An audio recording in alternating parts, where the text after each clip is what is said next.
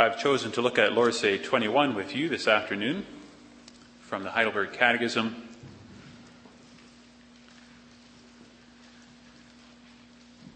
Lord's Day 21, part of the explanation of the Apostles' Creed and dealing with the church and God's forgiveness of our sins. Lord's Day 21, the church confesses, "What do you believe concerning the Holy Catholic Christian Church? I believe that the Son of God, out of the whole human race, from the beginning of the world to its end, gathers, defends, and preserves for himself by his Spirit and Word, in the unity of the true faith, a church chosen to everlasting life. And I believe that I am and forever shall remain a living member of it. What do you understand by the communion of saints? First, that believers, all and everyone, as members of Christ, have communion with him and share in all his treasures and gifts. Second, that everyone is duty-bound to use his gifts readily and cheerfully for the benefit and well-being of the other members. What do you believe concerning the forgiveness of sins? I believe that God, because of Christ's satisfaction, will no more remember my sins, nor my sinful nature, against which I have to struggle all my life, but will graciously grant me the righteousness of Christ, that I may never come into condemnation."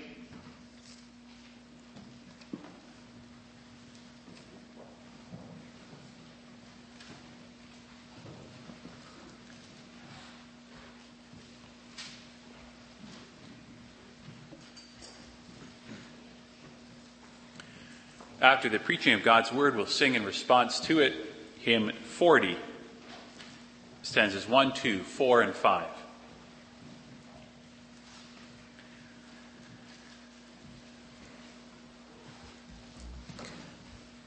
Beloved in Christ, what is the foundation of the church?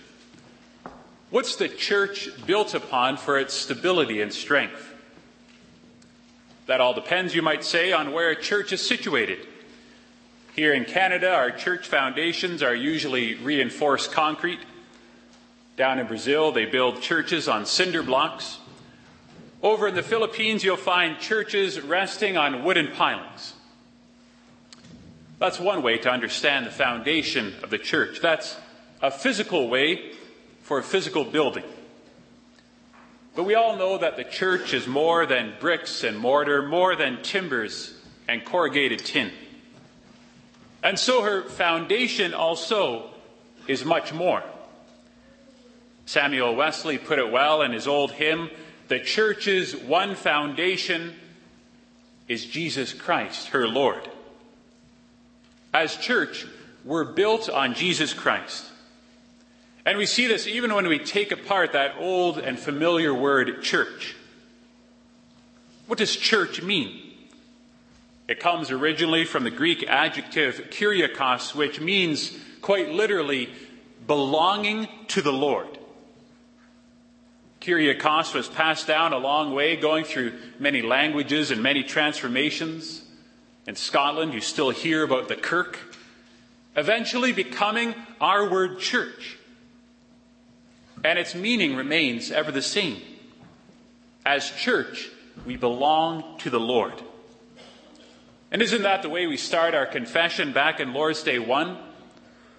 What's your only comfort in life and death? That I'm not my own, but I belong with body and soul in life and death to my faithful Savior, Jesus Christ.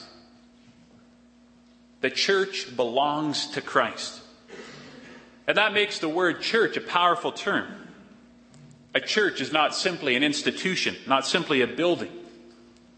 If you're a member of the church, it's so much more than being a member of the gym or a member of a professional association or a member of Costco.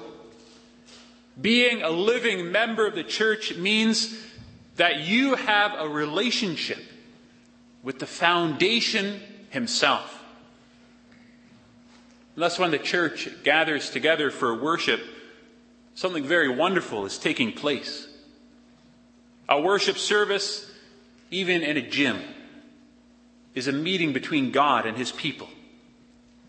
For the sake of his Son, through the power of his Spirit, God himself is among us. He's here to receive our praise, to instruct our minds, to shape our hearts. All of this orients us in a new direction. It points us away from thinking of the church in human terms, in physical terms. No, we must think of the church for what it really is.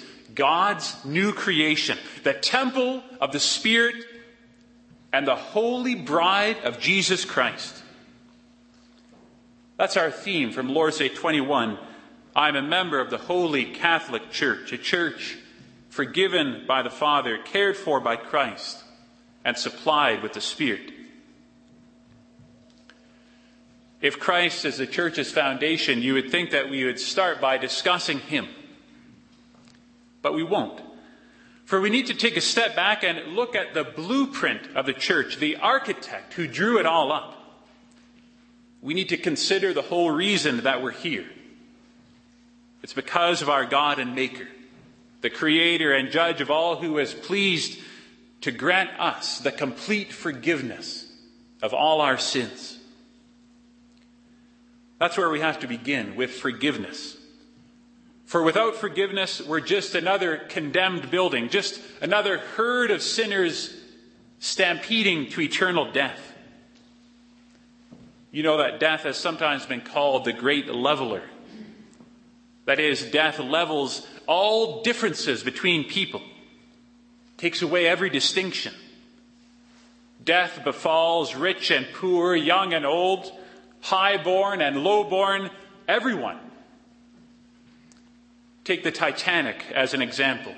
You know that this was a ship with all kinds of people on board. First-class people, second class, third class, way in the bottom, baggage class. All the different distinctions of wealth and society could be found on that ship. But once the iceberg was struck, suddenly everyone was on the very same level. For suddenly everyone faced the very same and very real threat. Death. Death in the icy waters of the ocean. So it is for all people in the judgment of God. Standing before him, there is not one thing that any of us can claim for distinction. All are sinners, and all fall short of the glory of God. All are headed for the same destination in the miry depths. Yet some, through absolutely no merit of their own, some are set apart for rescue. Some are saved from that destruction, selected for a spot in that lifeboat that takes us to safety. Some are forgiven. The Catechism puts the gospel in this way, explaining the article on the forgiveness of sins. I believe that God will no more remember my sins, nor my sinful nature, but will graciously grant me the righteousness of Christ, that I may never come into condemnation. That is to say, there's been a change in our status, a permanent change. Our sins have been cleared away once and for all. You see then, it's with good reason that the Catechism includes the article on our forgiveness along with these articles on the church. For what is the church but the community of the forgiven? What is the church but the company of the redeemed? Previously, there wasn't anything to set us apart from any other people on this earth, all leveled by our condemnation. Yet out of the whole human race, the Catechism says, God bestows on his people, the church, the gift of his forgiveness. And indeed, how can we separate God the Father's forgiveness from what God the Son accomplished?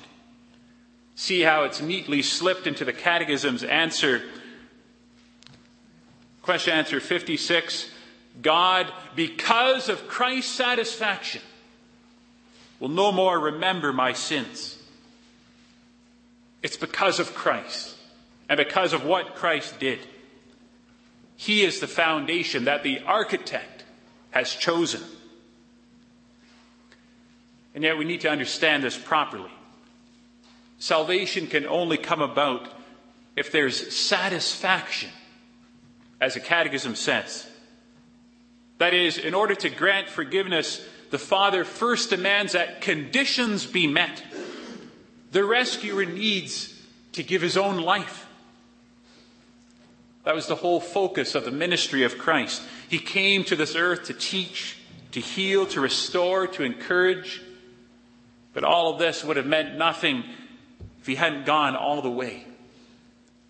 He needed to go the distance, even to the cross. We read that in Matthew 16. After Peter's confession of Christ, Jesus, it says, began to explain to them that he must go to Jerusalem and suffer many things, that he must be killed on the third day, be raised to life. He must be killed. That was the penalty God set. Forgiveness was only possible through the paying of a price, the satisfaction of that heavenly judge. How else could we, filthy sinners, be welcomed into God's glorious home? We didn't read how Jesus' prediction in Matthew 16 turned out. But we all know about those brutal, most agonizing hours that Christ endured. The torture, the crucifixion, the rejection at the hand of God himself, and finally, death. We know it happened, and that nothing can take it away. Thus, the Apostle Paul, writing to the Corinthians only a few decades after the fact, can put the gospel so pointedly. He wrote there, "We are convinced that one died for all." God considers that every last one of us has had his or her penalty for sin paid in full, paid by the crucified Christ. One died for all.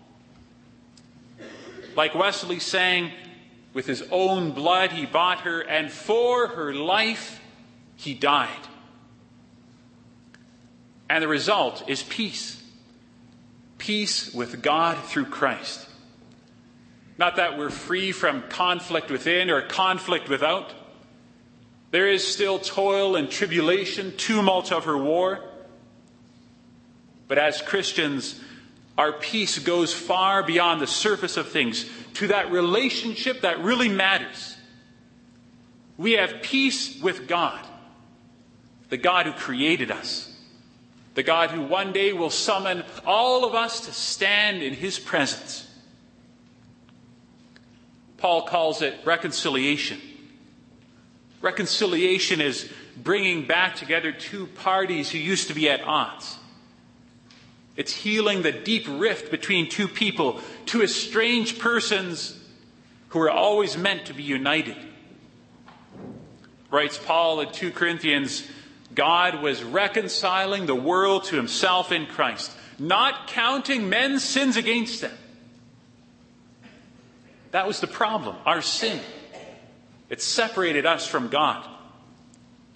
But the Father has dealt with it. In Christ, he's dealt with our sins, that we might be reunited to our Maker. That's what the church is. A troubled people now at peace. The church is a wife reconciled to her husband, a formerly unfaithful woman, made a holy bride once more. Moving forward then, the church has a most precious gift. We have, says Paul, the message of reconciliation. As church, we could put that up as our word to the world. Come here for a message of reconciliation. The message of Christ is the most important thing we have. It's as though God were making his appeal through us. Be reconciled to me. That's the message we hear. Sinners forgiven by the Father. And beloved, that message works a wondrous change. Because we're forgiven, we're freed from our guilt. Completely free. How many people in this world can say that? How many people in this world walk around every day bothered by all the things that they've done wrong, bothered by their absence of hope and their absence of purpose. But here, by grace, we are freed and forgiven. And because of it, we're also thankful. We'll talk about that more later, but we can already say this. If we've received our very lives back from the Father, we should devote these same lives to the Father's praise. If we've received forgiveness of all our sins, we should forgive how others have sinned against us. The Father expects nothing less from his children.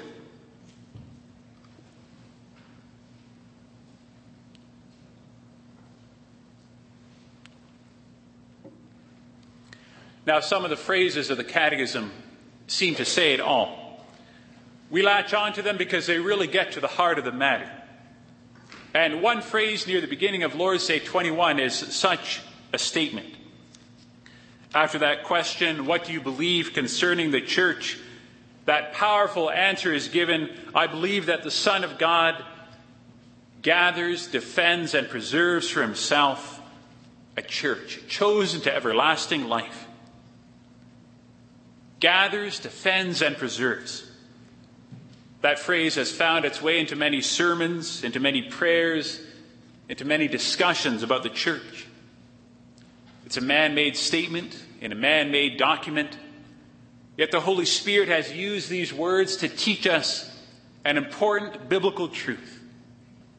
The church is cared for by Christ, and she's cared for in every way. Here again, we see the divine character of the church. Compared to other organizations, other institutions, the church is of an entirely different quality.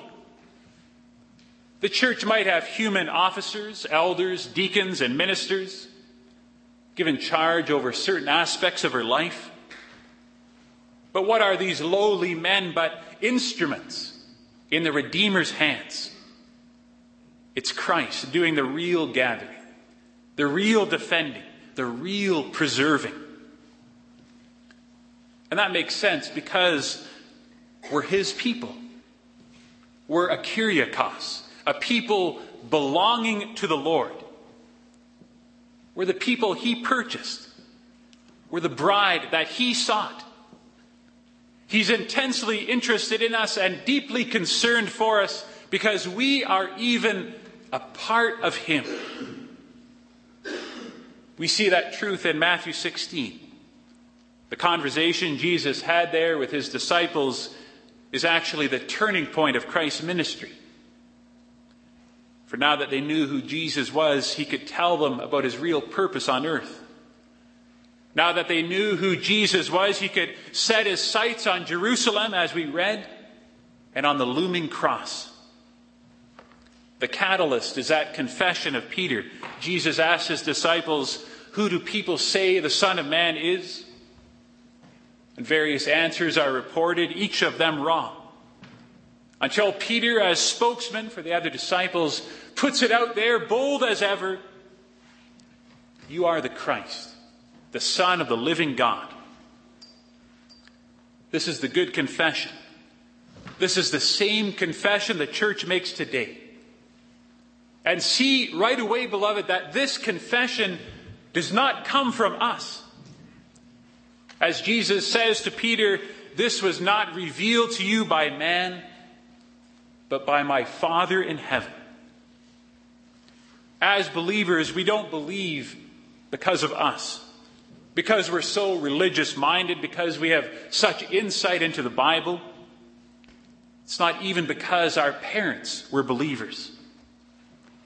This was not revealed to you by man, but it's the Father, through his Spirit, who has revealed to us the Son. That's what the church is, the Trinity's very own project. As that old hymn says, she on earth has union with God, the three in one. And getting back to the church's one foundation, listen to those next words of Christ. I tell you that you are Peter, and on this rock I will build my church, and the gates of Hades will not overcome it.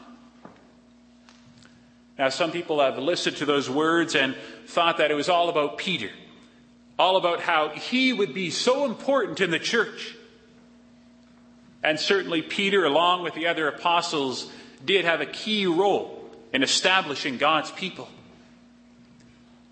But who gave the apostles this role? It was their Lord. And what made Peter such a rock? It was his confession. You are the Christ, the Son of the living God. That God-given credo is then where it all begins. The rock on which we build is Christ. He's our stability. He's our unity. He's our potency as the people of God. That's how the church will stand fast through every storm. In Christ. Christ who gathers, defends, and preserves his people. So that, as he says in Matthew 18, even the gates of hell will not overcome it. That's a dramatic image used by Christ, the gates of hell. In ancient times, cities would often stand or fall on the strength of their gates. If an enemy attacked a city, it would do so at the weakest point of the walls, that place wherever a gateway was to be found. Let the assault be directed here. But if that gate somehow stood firm against all the battering rams and flaming torches, often that city would not be taken. That's what wars were then in ancient times, a battle of the gates. Which kingdom would not crumble under the vicious assaults? What city had the strongest walls and gates? The kingdom of Satan attacks the kingdom of Christ. The gates of hell try to overcome the gates of the church. That's the nature of our struggle, writes Paul. Our struggle is not against flesh and blood, but against the rulers, the authorities, the powers of this dark world, against those spiritual forces of evil in the heavenly realms. Yes, Satan himself is trying to knock down the walls of Christ's church. He wants to see it fall. He wants to see us fail. And Satan works in such varied ways. The battering ram is one approach. A very bold, direct attack on Christian truth. Jesus is not God. The Bible's a nice story, nothing more. We've all sprung from the apes. This battering ram, far from subtle, works on some Christians and in some churches, to be sure. There are denominations in Canada that will no longer say that Christ is the only Savior or that the Bible is wholly God's Word. But more often, Satan tries a different approach. He tries the insidious approach, the hidden route of attack, digging under a city's walls like armies used to do, bit by bit until those walls crumbled for lack of foundation. Or Satan tries the internal approach, sowing division among God's people, spreading around some new sin, making us complacent behind our thick stone walls. Whatever the strategy, Satan sees to it that his attacks on the church never cease. For even within the hearts of God's people, he inflicts his terrible damage. He does, beloved, when Christians read their Bibles less and less. Satan is on the offensive when parents stop disciplining their children, when elders don't bother chasing after the wandering members, when young people live it up and get stuck in habits they cannot break. Satan is on the offensive when members, young and old, get distracted by so many other things around us. The attractive, the easy, the expensive, the enjoyable things, things that don't seem so harmful at the moment, but when we look back, we hopefully see this habit was keeping me from studying God's Word as much as I should. This attitude was keeping me from giving God my first fruits. This sin was keeping me from walking right next to Christ. Yes, we need to be aware of these attacks, those little things that bit by bit can undermine our faith. We must fight the sin in our life, resisting the devil, fleeing from temptation. But beloved, we do it in the confidence of who we are, a member of Christ's church. For confidence makes all the difference, doesn't it? When we go into battle, we know already we're on the winning side. No matter what, Christ gathers, defends, and preserves his church. The gates of hell will not overcome us. For we're also his bride. As Paul writes, Christ loved the church and gave himself up for her to make her holy, cleansing her, to present her to himself as a radiant church, without stain or wrinkle or any other blemish, but holy and blameless. So take your sins to Christ. Take your spiritual stains and wrinkles and blemishes to your Savior. Receive his washing. Trust in his grace. Rest, beloved, in his love. Recommit yourself to the Savior and carry on with a new spirit.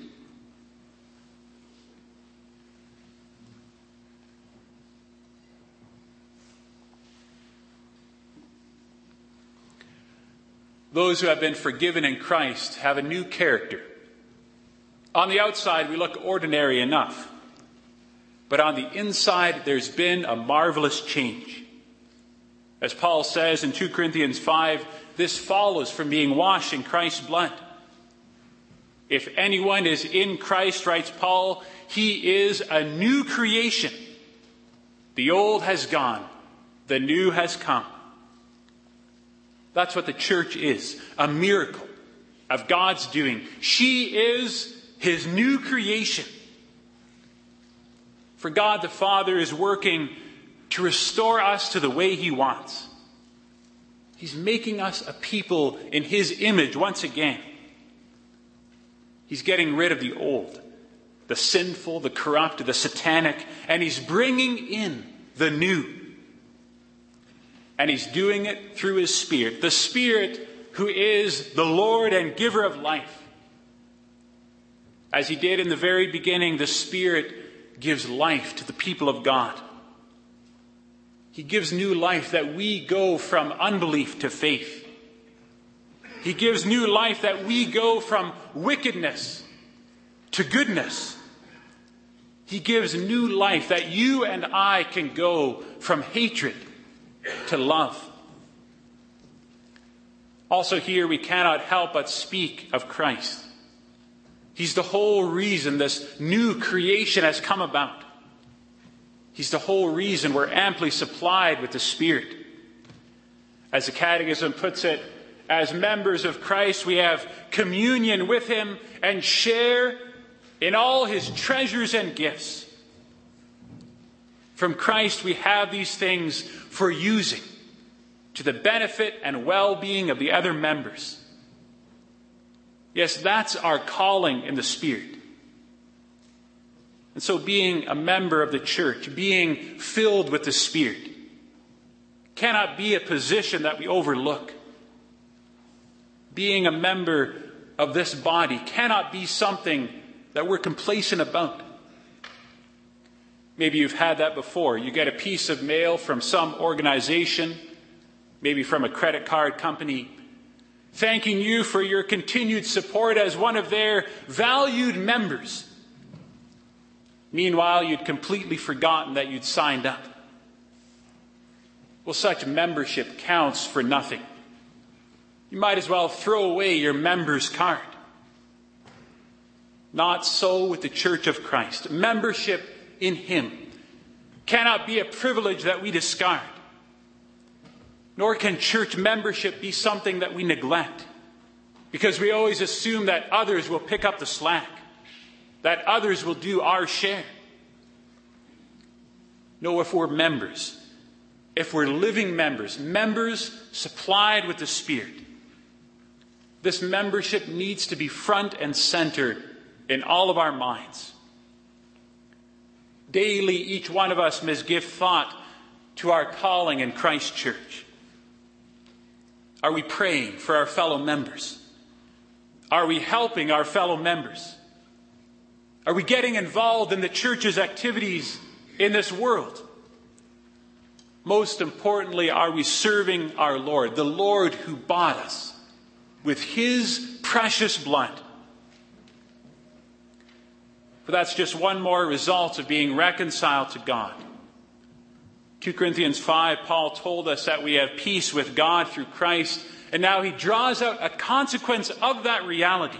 He says, Christ died for all, that those who live should no longer live for themselves, but for Him who died and was raised again. If Christ has died for us, then we must no longer, says Paul, live for ourselves. No, if we are Christ's church, then we must live for Him, keeping His commands, carrying out His calling, putting our trust in His grace, being filled with His Spirit. Is that what we're doing, beloved? Are we living for Christ? As individuals, as friends, as families, as church altogether, are we living for the one who died in our place? Together, let us build on Him, our one foundation. Amen.